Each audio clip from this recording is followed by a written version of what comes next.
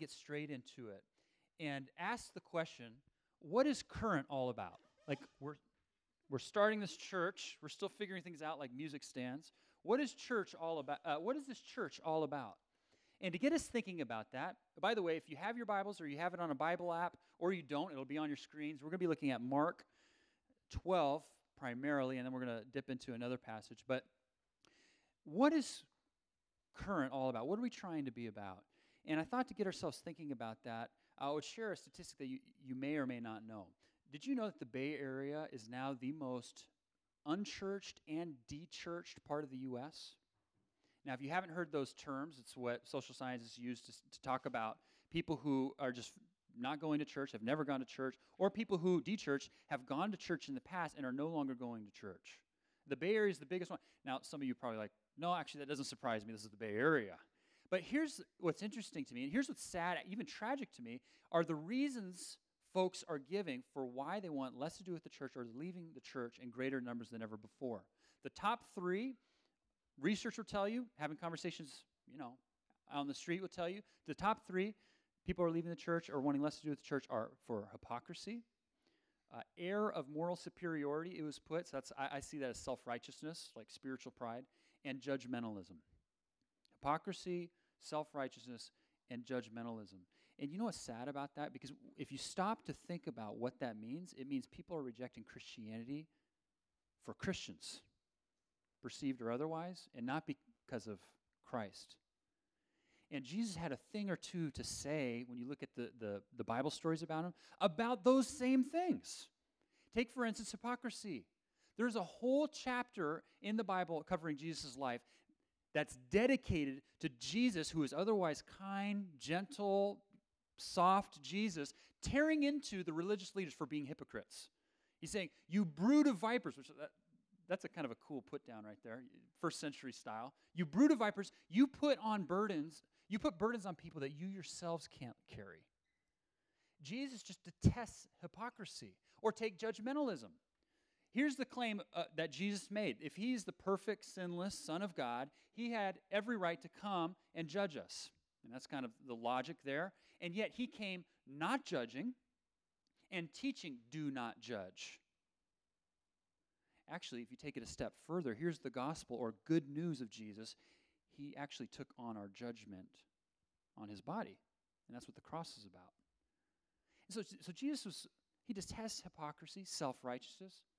And yet, that's how a lot of folks are saying, you know what, we just want nothing to do with the church. Here's why we're starting this church. Here's what we're about. We want to try to get out of the way as best as we can and focus on Jesus. What is Current all about? We're all about Jesus. And you know what? At the foundation of it all, at the start of it all, we want to say, we don't have it all figured out. We don't have our act all together. We're not a perfect church. Actually, we want to really embrace that. We don't have it all figured out. We aren't perfect. But we're following the one who we believe does have it figured out. And so that's what this is all about. And what I want to do right now with you is just focus on three of what I see to be Jesus' main teachings. So we're going to look at Mark and John. Again, it'll be on the screen so you can follow along there. But what's the vision? What are we trying to do? Well, number one, let me open up my Bible here. This is in Mark 12. We're about loving God. Okay, we want to love God. And this is in Mark 12, verse 28 says this. One of the teachers of the law came and heard them debating, noticing that Jesus had given them a good answer, that people were trying to stump Jesus. Noticing that Jesus had given them a good answer, this guy asked Jesus, of all the commandments, which is the most important? The most important one, answered Jesus, is this. Hear, O Israel, the Lord our God, the Lord is one. Love the Lord your God with all your heart and with all your soul and with all your mind and with all your strength. What I love about this is there's a number of things going on behind this guy's question, but one of them almost certainly is this. Jesus, just tell me the main thing. Just tell me what I got to do so I can do that and be good. Jesus was asked that question actually a number of times. One of the Bible describes this rich young ruler who came up to him. He phrased the same question this way. Jesus, what must I do to inherit eternal life? Tell me what I need to do to be right with God so I can do that and I'm golden. But do you see how if we make things about doing, it's a slippery slope towards the things we just talked about, hypocrisy, self-righteousness, judgmentalism. For instance, hey, I'm doing this when really I'm not. Hey, I'm doing this. I'm looking down. I scoff in your general direction, self-righteousness, whatever. Hey, I'm doing this, and why aren't you doing it? Judgmentalism. Christian friends, I think this is one of the things we can't go there. Jesus said we got to live out the opposite. Are you kidding? So we need to love God. It's interesting. I saw a survey recently of a large church that asked their congregation, about 3,000 odd people in their congregation, asked them, what does it mean to be a Christian? And I got to see the compiled list of thousands of answers, basically into 20 of the most common. And I got to see before it was published, and I was reading through the list. It was like, go to church, which, congratulations, we're doing good on that. Pray, read your Bible, perform an act of kindness. That one said every week is pretty specific. Perform an act of kindness. Act of kindness, I think of like those guys who tip crazy waiters or waitresses and just, anonymously. Just do these 20 things of what we should do. What does it mean to be Christian? 20 things of what to do. And my heart just sank because when I got to the bottom, I was like, oh my goodness. Jesus cuts through all of that. Because I look at that list and I'm a pastor. I can't live up to that. I can't live up to that. Jesus cuts through all of that. And he says, you know what it's all about? It's about loving God with all your heart, with all your mind, all your soul, all your strength. It's pursuing him for who he is. Now, does that mean the other things in the Bible, the instructions, the praying, the going to church are bad things? Of course it doesn't mean that. But it's like, Cindy and I have our anniversary this week. We have our anniversary this week, which is really exciting. If I were to go and put on that to-do list, okay, here's how I love Cindy, remember that it's this week, so check, good husband. Plan something, write a card. I can't go to Cindy and be like, hey, I wrote this card, I love you. Like, come on. No, I got to love Cindy for who she is. And so these things are important, but it's about loving God. So how we're saying it here at Current is love God. It's a personal relationship, not a list of do's and don'ts. Recently, I saw an article in CNN that was an interview with Brad Pitt, and he was talking about his faith and actually how he came to reject Christianity. And he connected it to his relationship with his dad. And he was real clear in this interview. He loves his dad. He respects his dad. He actually models a lot of his parenting after his dad. But he said in this article, he said, the reason he rejects the Christian faith is my dad raised me with all the Christian guilt of shoulds and should nots, can and cannots. I hope when we read words like that or hear words like that, our hearts sink a little bit. Christian guilt, that's an oxymoron. That doesn't go together. The Bible is filled with verses like, as far as the east is from the west, so far as he removed our transgressions from us. Or, there is therefore now no condemnation for those who are in Jesus. Christian guilt is not a part of the equation. To hammer this home, Jesus told one of his most famous stories. There was a son who just got fed up living under his dad. Status quo wasn't working for him. So he came and he did the unthinkable. This would be unthinkable in our culture today, but back then in that culture, off the charts. He came and he asked his dad, I want my inheritance early. I'm not waiting for you to die. And what's shocking as Jesus tells the stories, actually, he says the father said, you know what, go ahead. So the son takes it and lives the fast life. It's fun for a little while, but then he hits rock bottom. Everything's empty. He feels broken. He just gets to the place where he's just like, I've hurt so many people, myself, my reputation, my family. And he comes to the conclusion of, man, I could at least go back to my dad and be a servant. And so he starts making that trek back to his dad's home, and he crafts this little speech. God, Dad, I've sinned against you. I've sinned against heaven. Would you please take me back as a slave? And when he gets within eyeshot of the house, the dad sees him from afar and starts sprinting after him. And as he approaches, the son goes into his little speech. Dad, I've sinned against you. I've sinned against God. And without any more fanfare, the dad doesn't let him finish another word, bear hugs him, puts a ring on him, gets him a new robe, and throws the biggest feast he could for this son, saying he was lost, but now he is found. And I think Jesus' point there was, look, when you mess up, which we're going to mess up.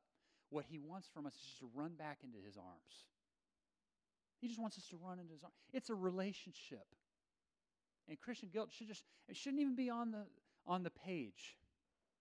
So at Current, we're not claiming to be perfect. In fact, we want to embrace that. One of my favorite verses of the Bible is one of the early Christian writers, Paul the Apostle. He says this, in our weakness, his strength is made perfect.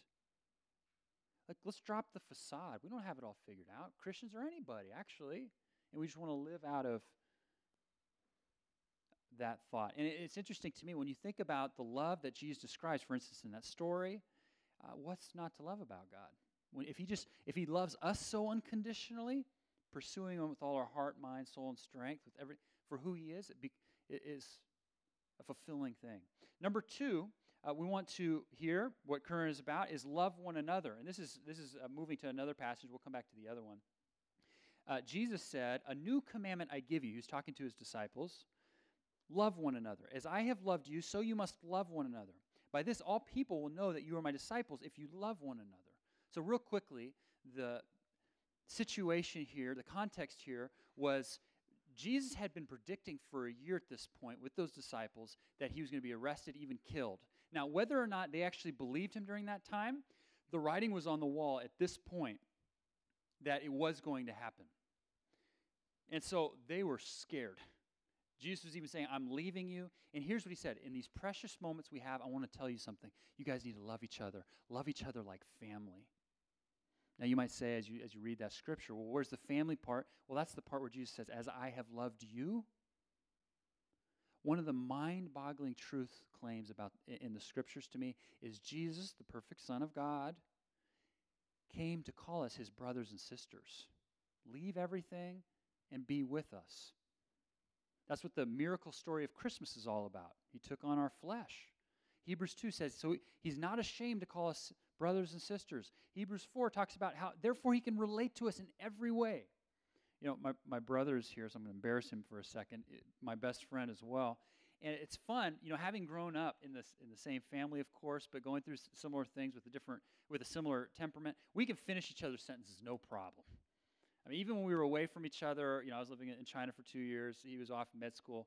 We get back and we're just like immediately, I know how he's thinking. I mean, similar with Cindy. But there's just something that if he's going through something, it doesn't take heart. My heart is immediately tuned to it. How much more can Jesus then relate to us when he's gone through everything, including giving his life for us? That's what he says. And he says, therefore, this is how I want you to love others. And what we're saying here is we want to love one another, live life together because authentic relationships matter.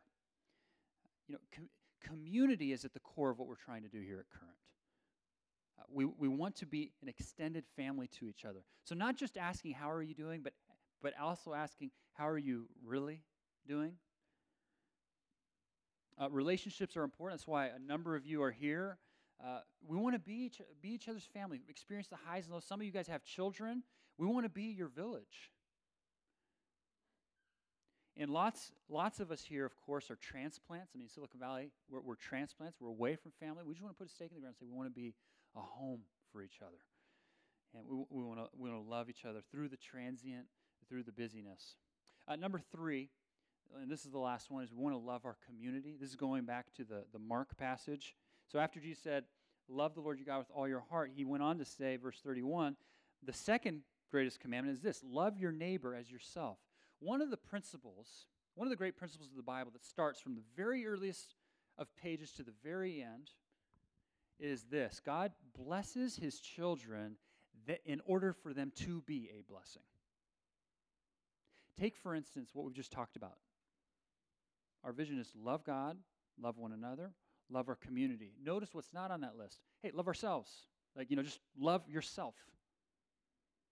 What's real essential, what's so integral of the Christian faith is Jesus says, no, when you love outward, then you will find your meaning, your purpose, your fulfillment. And so here's another way to put it. I like to think of it this way. God doesn't want spiritually fat Christians. He doesn't want Christian hoarders. He wants the church to be pouring out into the community. So we're just going to be looking for ways to do that. On July 10th, we're going to be throwing a huge free block party for the community. It's going to be a lot of fun. We're going to have inflatables out there, live music, good food. By the way, if you have one of those little sheets that you should have gotten is a little business card. It has more of the details there. You can look at it. But we'd love for you to come out. This is a way, bring your friends. We just want to be out there building community. And if it goes great, let's do it again. Loving our community also means partnering with organizations in the area that we really believe in. For instance, last month, a team of us got together and we supported an organization called Freedom House. Are you familiar with Freedom House? It's a group that provides aftercare help to survivors of human trafficking in the Bay Area, providing them counseling, education, even getting them a job, or helping them find a job. And so that's something we're connected. We're here at the Senior Center. How fun would it be to figure out ways to love on the seniors here?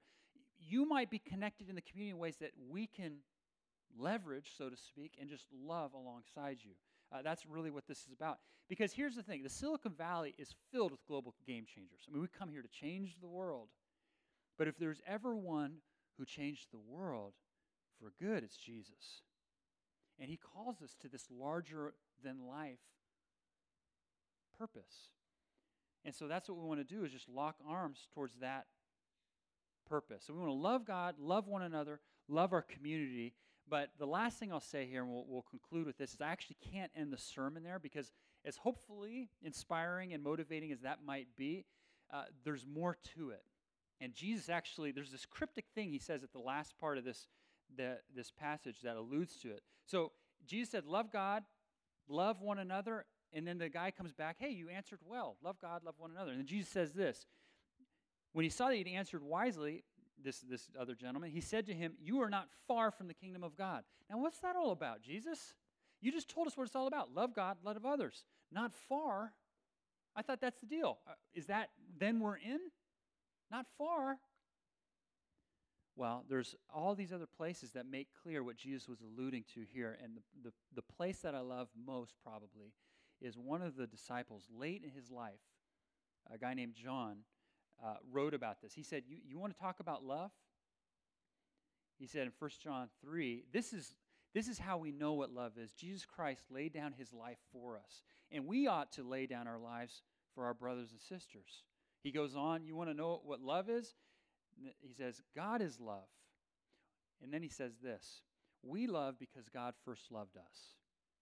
I mean, really, to me, at the very heart of what we're about, it's that. We love because God first loved us. As much as, for instance, I want to love Cindy, I'd love her to death, I'm going to mess up on that. There's not a week that goes by I don't mess up on that in some form or fashion.